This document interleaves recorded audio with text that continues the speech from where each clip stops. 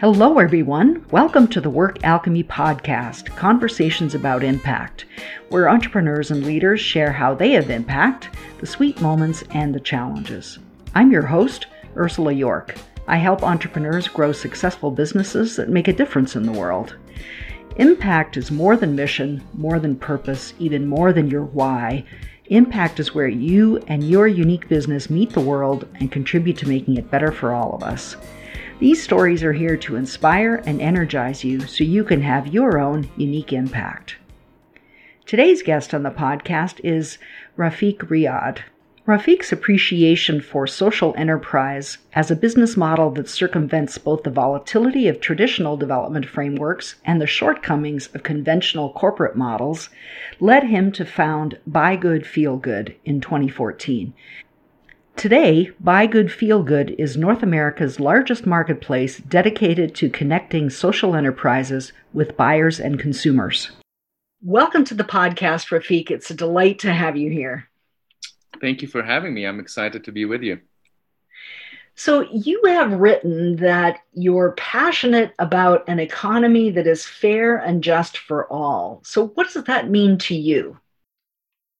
It means a lot of things. It means basically at the core of it, it means that everyone involved in the supply chain of products and services are treated fairly and are benefiting from the production of these products and services, not just the company or the organization creating these products, and not only the customers using the products and services, but really everyone involved in the long supply chain of particularly products are benefiting and are equally benefiting from the creation of these products and services. Okay. Well, I've been involved in the fair trade movement for quite a while. I'm on the board of a local 10,000 Villages store, and 10,000 Villages, as I'm sure you know, longstanding fair trade organization. And so how do you ensure that kind of supply chain? And I'm not asking on behalf of 10,000 Villages, but just as a general way of building that kind of business with that level of attention to the supply chain, which not every business has. Well, it's not an easy process. And I think it starts with knowing who is making the product and having personal relationship with them. Is knowing what is a living wage for the communities where the products are made in. And we're typically talking about products that are made outside of North America, in specific in countries, in third world countries or developing countries, is having this personal relationship between the makers of the products that you're selling. There are, as I'm sure you know, there are a handful of really, really solid organizations that certify businesses and products as being fair trade. So what we depend on in most cases when we're choosing brands and businesses to interact with, we really depend on the verification process and the certification process that they go through with these third-party organizations. Not everyone who is fair trade is certified or verified by third-party organizations. But if you are planning on building a brand, you're making a product, and there are parts of this product or the full product is made in an area that you do not have access to and control over the overall environment where the product is made, I really encourage you to dig a little bit deeper, get to know where are the materials sourced, what kind of, if it's an agriculture product, what kind of wages are being paid, what kind of working environment, working hours, and then look at it from the lens of people living in these communities. A common mistake is going in with a North American lens and seeing what is it that we're used to here and trying to replicate that in different communities. It's important to get a good understanding of what the living situations are in these communities. And a good piece of advice is always try to partner with local organizations that are dedicated to creating safe and safe work environments and are promoting child labor-free work environments and so on. Mm-hmm. Yeah, I mean, it's great that you delve into it in that level of detail, because that free trade or fair trade certification is not a perfect solution. It's not a completely perfect process. So it's good to open it up a little bit further. And you've been involved in fair trade work for quite a while. You founded SALT, an organization that was involved in fair trade with marginalized communities before. Tell us a bit about how you got into that work, and then how you came to start Buy Good Feel Good. So I grew up in Egypt, and like a lot of developing countries, it's the difference between the have and the have-nots is quite stark. And I grew up in a middle-class family. Both my parents had university education. They both had small cars that we used to go to school and run errands and so on. But I remember from a very young age, while being in the car with my mom, looking at people who didn't have cars and were running behind a bus that was super crowded with people, that it didn't even stop at the bus stop and people were jumping on and off. And I always wondered, like, why don't they have a car like us? And then I got to learn that this is what was my first encounter with the word poverty and resources and people not having the same income or disposable income. And I was very interested from a very young age to what did I do to deserve that, and what did they do to deserve that? And it looked unfair to me, to be honest. It looked, I did not do anything more than probably they are doing, a lot more than I am doing in my life, and they're still not getting the same access to resources that I have. I graduated from university and I pursued a career in international development. So I worked for years and years with international donors, organizations like the USAID, the CEDA back then, the Canadian Development Agency, and many more on development projects. And I was extremely lucky to have worked on really, really successful projects providing access to water and sanitation and electricity and healthcare to marginalized communities in Egypt. But I've also witnessed projects that, as soon as the donor program pulled out, the whole project died. There was absolutely no sustainability, and the projects failed to really respond to what people needed. And back in maybe 2010, this is when I got introduced to the concept of social entrepreneurship. And I started to become a strong believer in the power of economically empowering communities to make their own decisions and to pursue their own, between quotation marks, development. I moved to Canada in 2011 and I started SALT, and I was primarily working with marginalized communities in Egypt.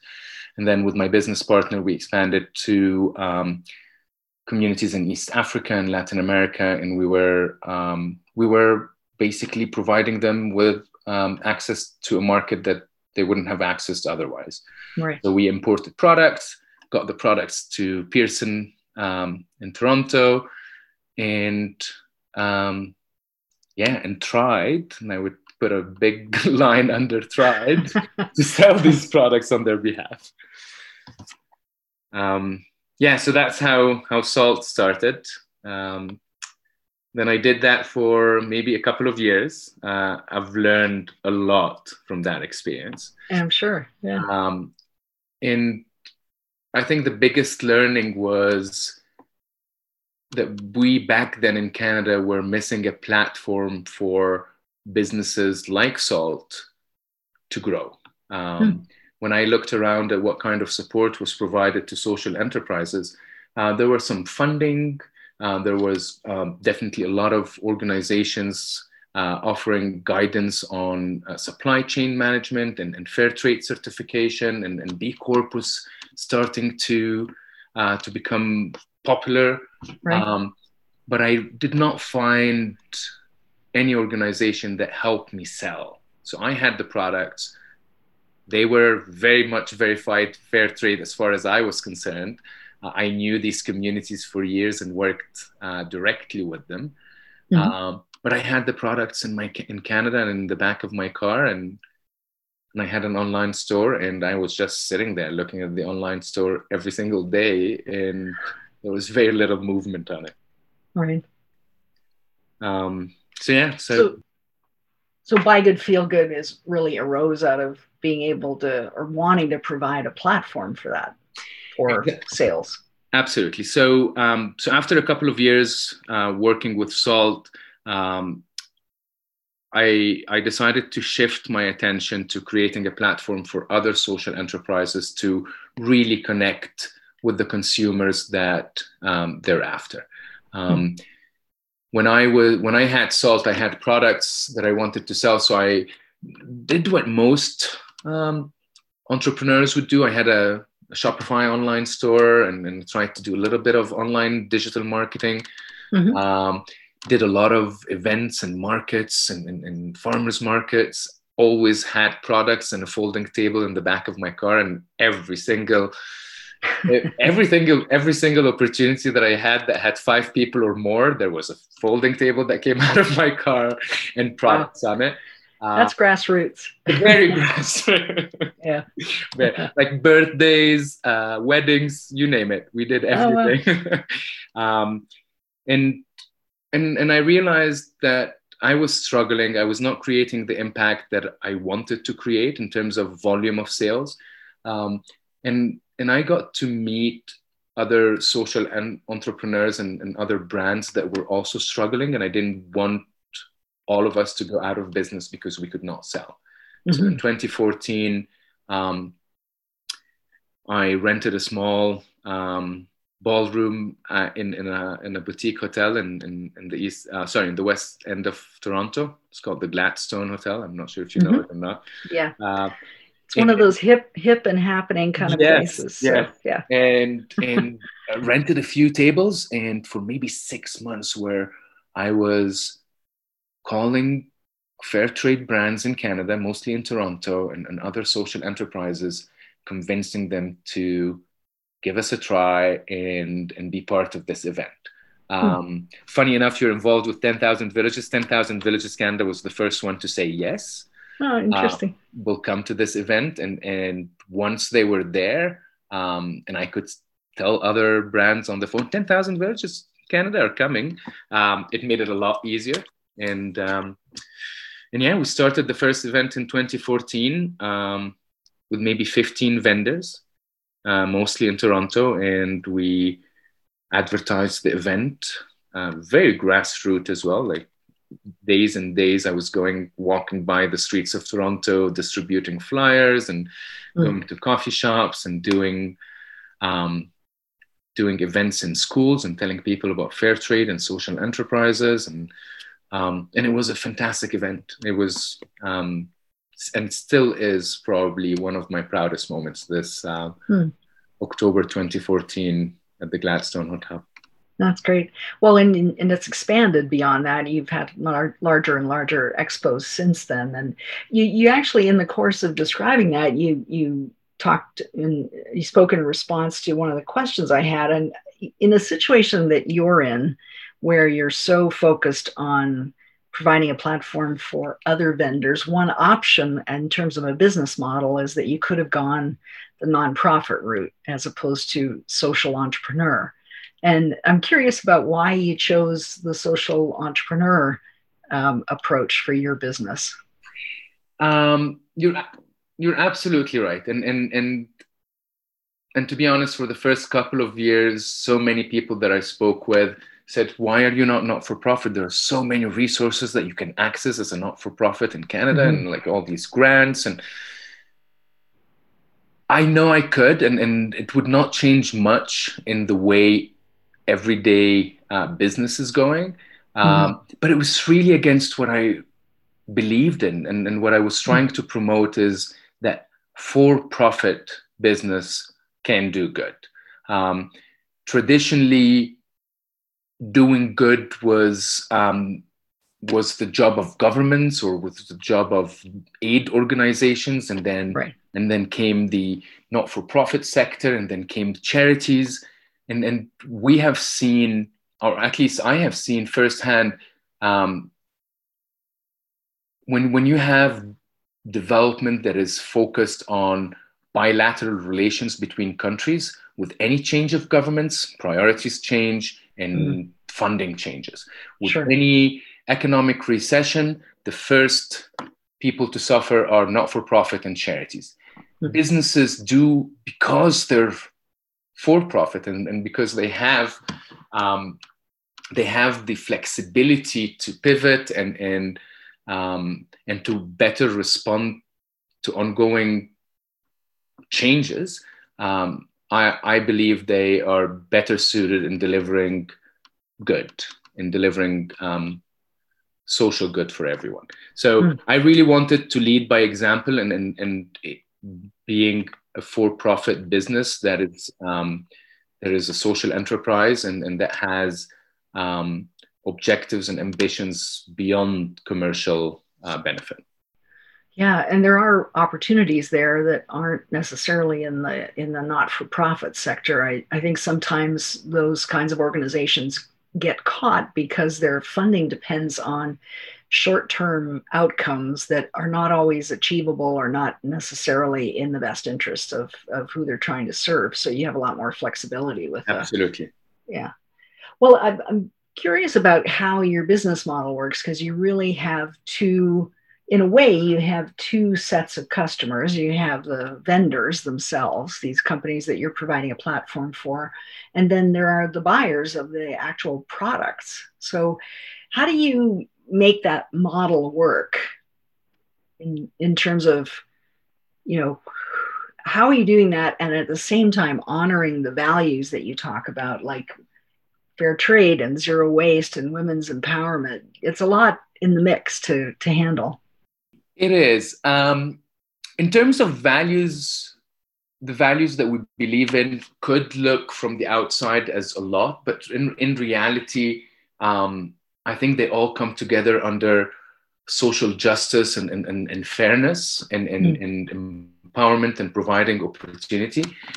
So staying true to the values, even though they might seem quite a few values that we're trying to align with, has been the easiest part, and has been the most enjoyable part of the business. And then, for example, when we were doing in-person events and expos back in 2019, we tried to, other than the vendors that we were hosting, but every single service provider that we worked with, we tried to, as much as possible, stay true to our values. If we were providing entertainment, we engaged organizations working with at-risk youth, for example, in Toronto, that provided the entertainment. If we were providing food and beverage, we worked with other social enterprises. The event was striving to be zero waste. So the values has not been a challenge to adhere to. I think the biggest challenge is that we've always had two audiences. As you said, we always had the businesses that we work with and the brands, and we also had the audience of the general customers that attend these events. It gets a little bit tricky when you have one social media outlet and when you have one newsletter, like you're talking to two completely different audiences. So that was a challenge. And I think it took us some time to find a balance where we came up with messaging that was equally engaging and interesting for both our audiences. We moved away from marketing our events to like, come exhibit with us or come attend the expo. We do a little bit of come attend the expo maybe a few weeks before the event. But throughout the year, we're really talking about what brings these two groups together, which is the values and the aspiration in a better world. Yeah. And that's how we managed to do it. Well, and you have a time separation there. Obviously, your exhibitors you want to have lined up before you, yes, at least substantially before for an expo, before you start to put the word out to people attending. And also, you've got an online platform as well, so there's kind of an ongoing. So yes, so the online platform is actually a recent pivot. We just launched in August. Ah, okay.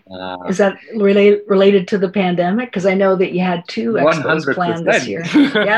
Yeah. I mean, 100%. So many businesses have had to make big adjustments like that. Yes. We had to cancel all our shows in 2020, and we were planning 3 shows, 1 in Toronto and 2 in Los Angeles area. And I realized 2 things. First of all, we as a business, as Buy Good, Feel Good, took a massive financial hit.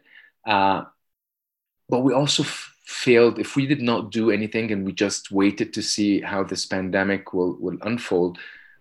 We really failed the group of businesses and brands that entrusted us to support them. And the decision came like very, very quickly. I was scarred from Salt back in 2011 when I had an online store and not scarred in what way? Scarred in understanding how difficult it is to get traffic on an online store, and once you get that traffic, how difficult is it to convert? And once you convert, how difficult it is to get repeat customers.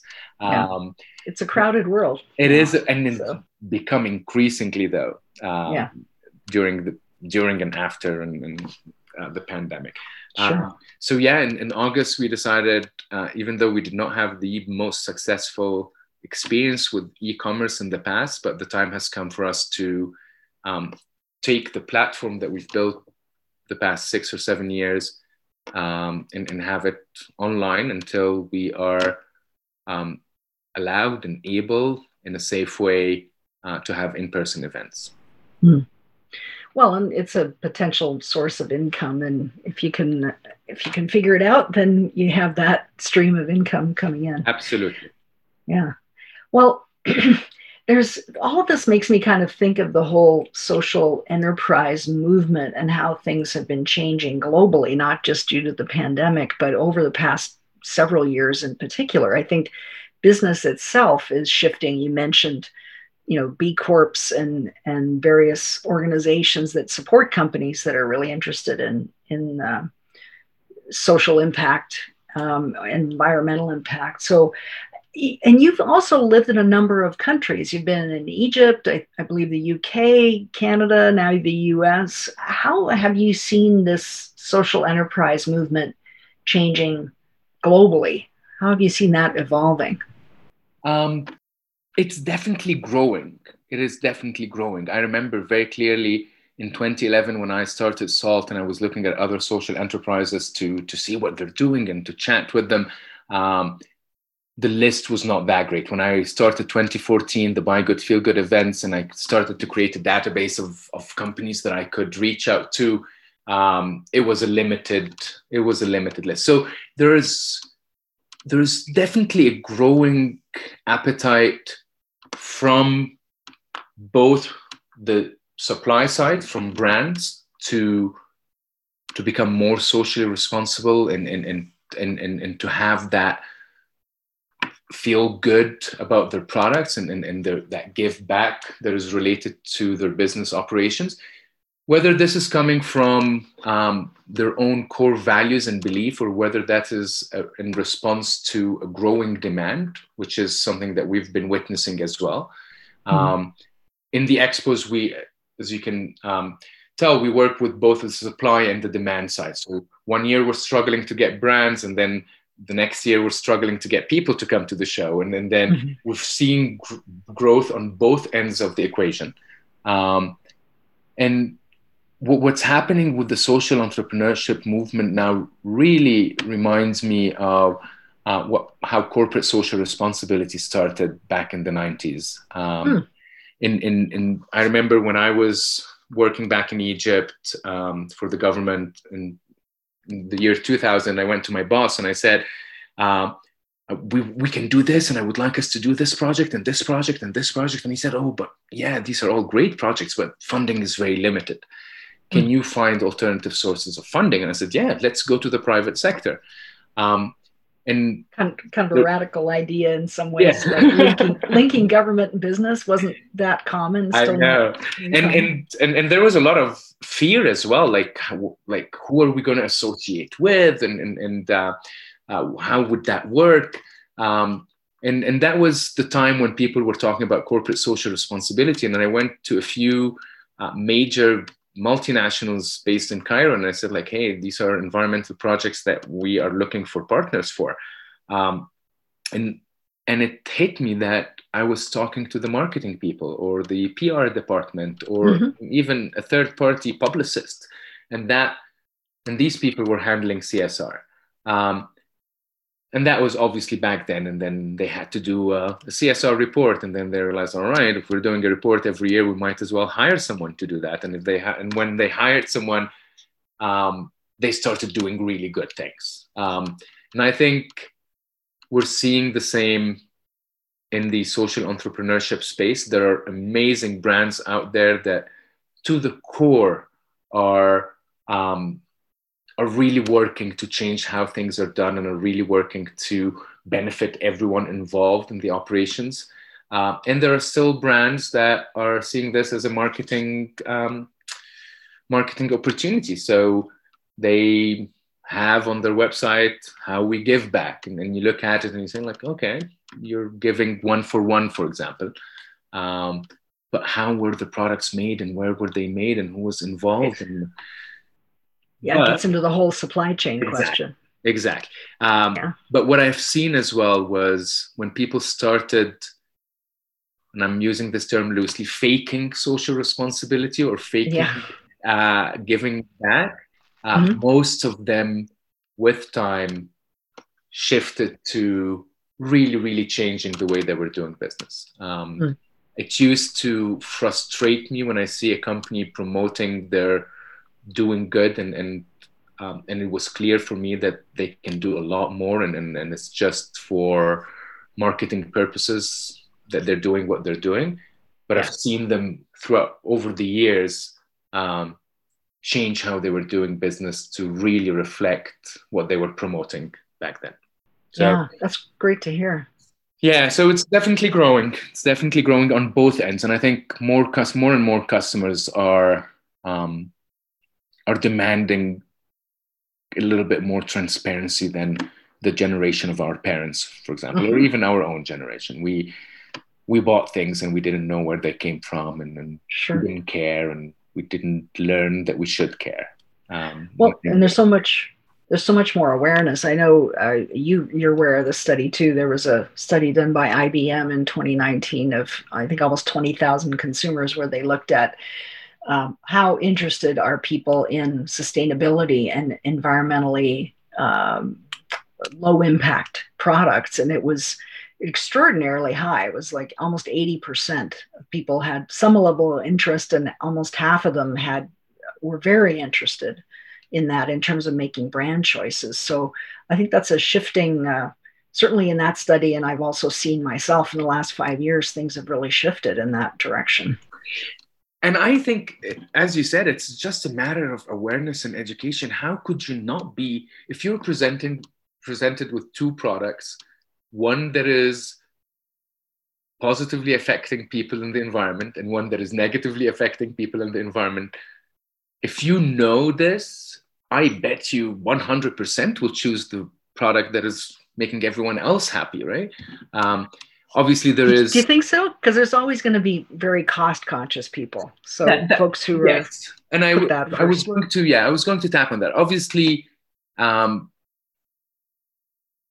there is the issue of cost, and I look at the cost issue 2 ways.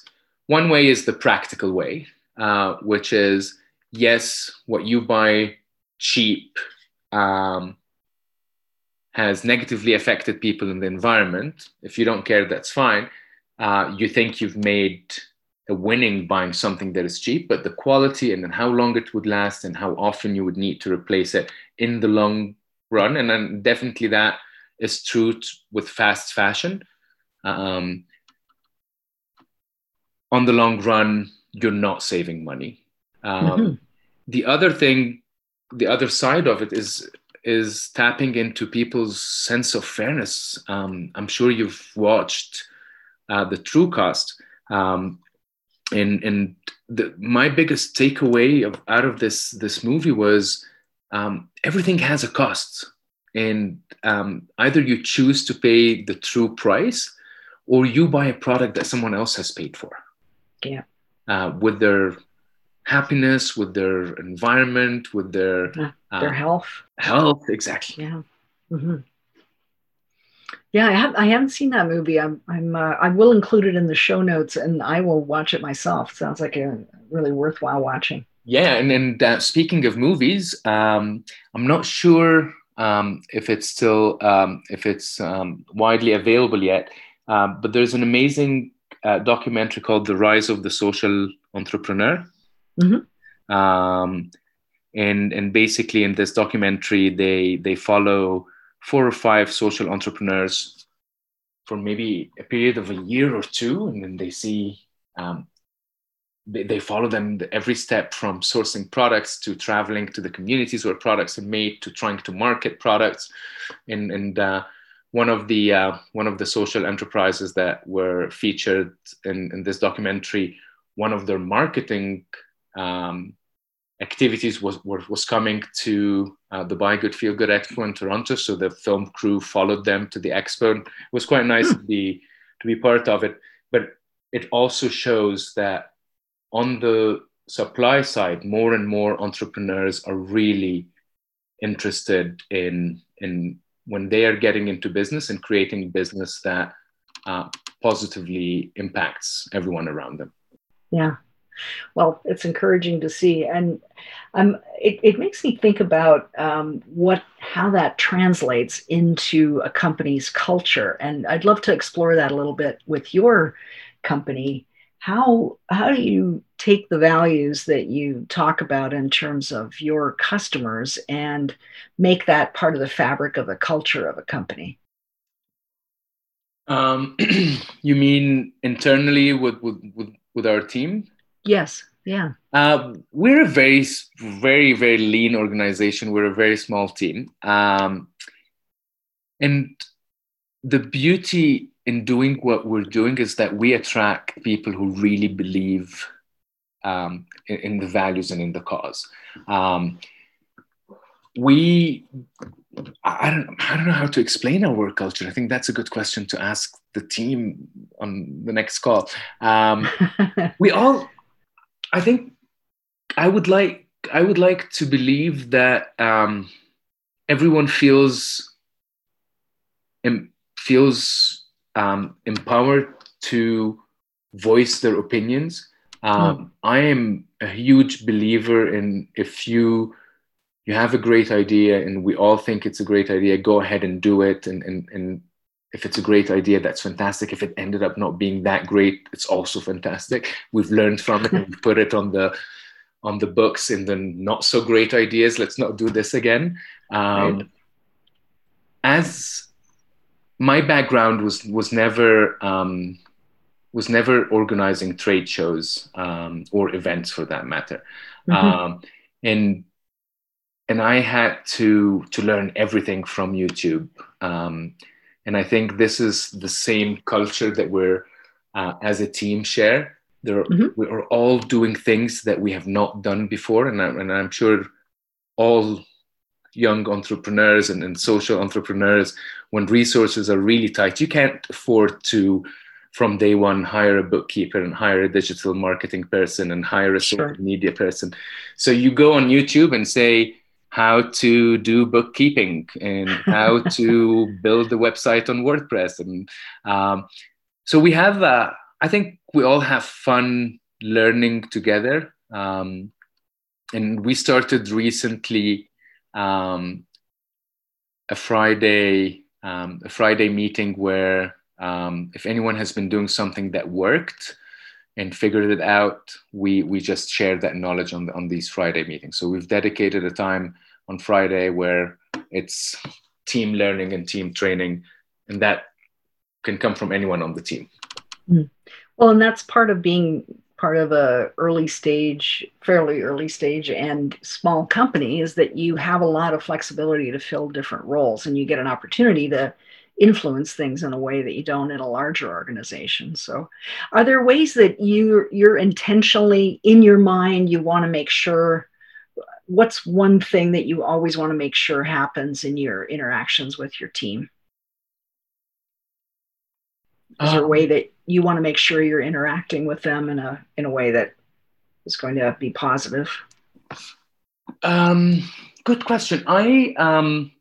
I think if there is one thing that I'm always focused on is what was the learning from what we just did. I'm really focused on, I think we will only grow when we try things and when we document the learnings. And whether these learnings were positive or negative, it's still a learning. And I think the one thing that I would say is I focus on creating the space for us to share these learnings. Yeah, and I mean, I think that culture plays a role, that constant learning focus plays a role, and leadership also plays a role. You were in the midst of a growth into having expos in LA, where you'd previously had them more locally, and then went beyond that. And what do you do as a leader of that process, of that growth, that you intentionally do that it really helps you be a better leader? Are there ways that you think about that, or is it intuitive for you? I'm not sure if I understood the question, but one thing that comes to mind, and if it's not the answer to your question, let me know. It is hard to stay motivated when you're running a small business, and it's hard to stay motivated when you're focused on supporting other small and struggling businesses. And one thing that, and as you said, we went from finally in 2019, I felt like, finally, this is working. This is working. We had one annual show in Toronto up to 2019. 2020, we planned 3, 2 of them international, and they were almost fully booked. So we went from that to, we have 0 shows, and now we're a startup again. We're learning e-commerce. So one thing that keeps us all motivated and positive throughout all of this is the conversations that we have with the brands that we work with. It is just like, I could be having the worst day work-wise and get on a phone call with one of the brands and hear them talk about what they're doing and the impact that they're creating and the communities that they're supporting. And it just makes it all worth it. And if I have these conversations, I make sure that I relay it to the team so that we're all focused on why we're doing this and why we're going through the pains of a startup from once again. Yeah, I mean, it's inspiring to hear these stories, and it really brings the focus of the purpose home when you hear stories from individual customer companies, which is great. Well, Rafiq, I always end these interviews with a rapid round of 3 questions about impact. Are you ready to do that? I am. All right. Great. So what's the biggest thing you've learned about having impact? The biggest thing that I've learned about having impact is that it is an evolving process. I've learned what is impact today could be not as impactful tomorrow, and it's a very evolving concept, and an impact is really dependent on the people that you work with and how they feel that impact as well. Yeah, it's really a co-creation process. Absolutely. Yeah. Well, the second question is, what's one thing that you've consistently done that's contributed to your success and impact the most? I take time to reflect on things. And yeah, I would say being reflective. And I think, again, that kept us as a team motivated, and kept me as a business owner more and more focused to continue the work that we're doing. Is reflect on where we were, where we are now, and how many people we've touched. Yeah. Oh, that's great. Well, the last question is, what's one insight or piece of advice you'd give to another entrepreneur who's thinking, I want to have impact, I want to contribute more? What would you say to them?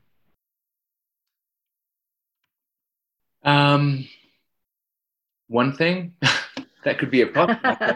Whatever pops into your mind first. Yeah, I would say get to know, focus on what impact, what you think the impact you want to make, and get to know the people, and get to know the communities and the people, or the environment that you want to create that impact. We come into situations like this with our own understanding and prejudices, and for impact to be really meaningful and genuine and sustainable, it has to be, as you brilliantly mentioned, co-created. It has to be, it cannot be you creating an impact. It's like you facilitating an impact, rather. Yeah, I don't believe I've ever heard anyone answer the question in that way. I think that's great, to really connect with the people that you want to have benefit from what you're doing. That's great. Well, Rafiq, thank you so much for being here and for sharing the story of your own evolution as a social entrepreneur and your experiences with building an organization. And I know it's going to be really interesting and inspiring for people to hear who are thinking along those lines as well. So thank you so much for sharing that. I absolutely enjoyed it. Thank you. Great. Well, if people want to get in touch with you, what's the best way for them to reach you? I would say email. So Rafiq, that's RAFIK @buygoodfeelgood.com, or buygoodfeelgood.com, the website, and then there is a contact form that comes straight to me. Great. All right. Well, thank you, Rafiq, and thank you for the work you're doing in the world. Thank you so much, and thank you for having us. Thank you for joining me. If you want to discover more about your impact, you can schedule a business impact assessment with me. That's 75 minutes of focus on your and your company's impact and how you can increase it. Just email me at ursula@workalchemy.com to schedule your business impact assessment. It's my gift to you. Join us for more episodes. Subscribe to the Work Alchemy podcast on your favorite podcast app, or on Apple Podcasts or Google Podcasts, so you'll know as soon as new episodes are available. You can even help spread the word. Rate and review it on Apple Podcasts if you like what you've heard. Thanks for listening. Until next time, for ongoing support so you can have your own impact, join our community of leaders like you by liking the Work Alchemy Facebook page.